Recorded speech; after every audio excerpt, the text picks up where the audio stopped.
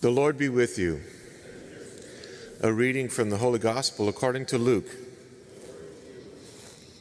Jesus said to his disciples, "A rich man had a steward who was reported to him for squandering his property. He summoned him and said, 'What is this I hear about you? Prepare a full account for your stewardship, because you can no longer be my steward.' The steward said to himself, 'What shall I do, now that my master is taking the position of steward away from me? I'm not strong enough to dig, and I'm ashamed to beg. I know what I shall do when I'm removed from the stewardship, so that they may welcome me into their homes.' He called in his master's debtors one by one, and to the first he said, 'How much do you owe my master?' The man said, 100 measures of olive oil. The steward said, 'Here is your promissory note.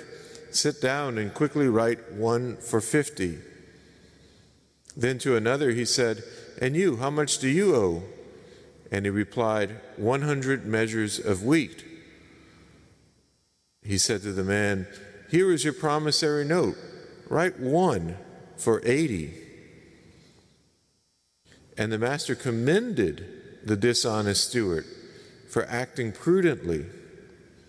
For the children of this world are more prudent in dealing with their own generation than the children of light.'" The Gospel of the Lord.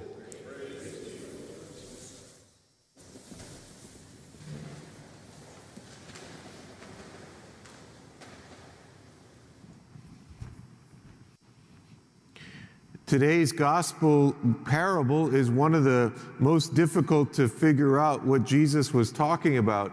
Jesus seems to be commending a dishonest steward and saying that we should be like this dishonest steward.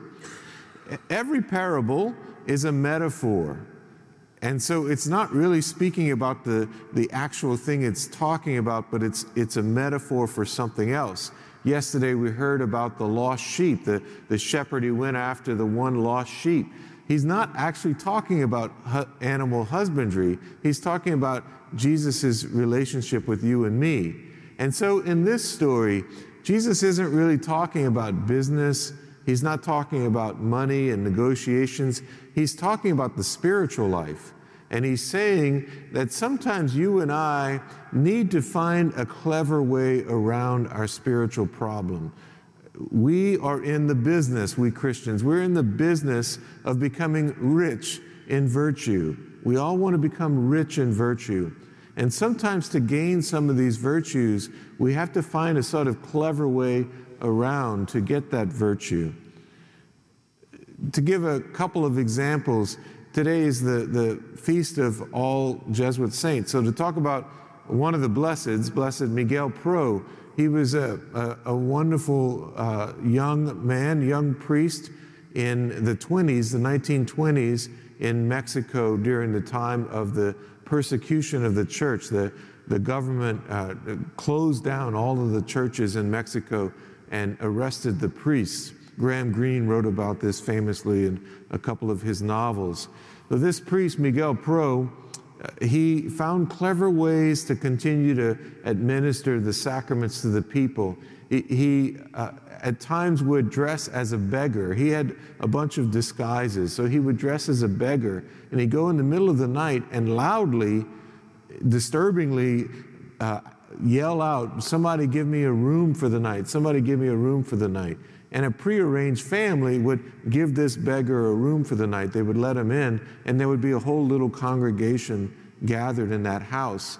He would say Mass for them and do baptisms and such. He had a police outfit, and he would put on this police uniform to sneak into the prisons, and he would give last rites to the condemned prisoners. He wanted to beg for the poor, so he went into these wealthy neighborhoods, but he dressed as a wealthy businessman with a carnation in his lapel. There's a wonderful photograph of him, a police officer walking right by him as he's dressed in this wonderful businessman's outfit. He found clever ways of attaining the graces that we were all looking for.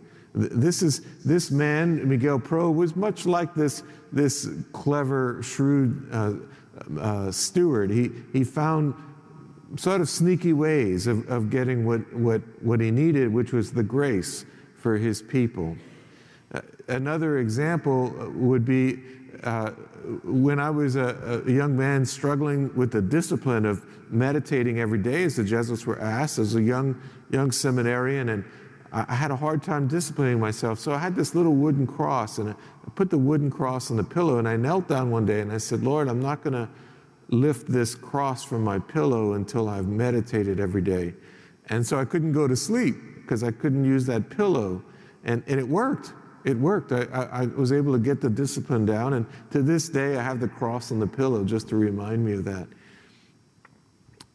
During the pandemic, as you know, the churches were closed, and I was just so moved by the clever ways that both the lay people and the priests found of getting the graces that they were longing for.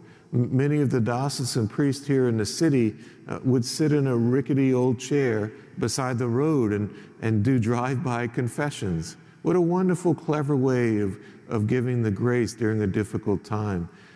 I know of a woman who chose this time and chose to pray about her own hunger for the Eucharist. And her hunger for the Eucharist grew during that time, such that when she was able to go back to church, she had a much greater devotion to the Eucharist than she had before the pandemic. We brought in these video cameras, and we now have a much larger congregation for our daily Mass to this day than we ever had before the pandemic. So I think Jesus is saying that, like that clever steward, you and I in the spiritual life, sometimes we have to find a sort of clever way to get at the graces that we're looking for. We need to be creative in our work of becoming the kind of Christians that Christ is calling us to be.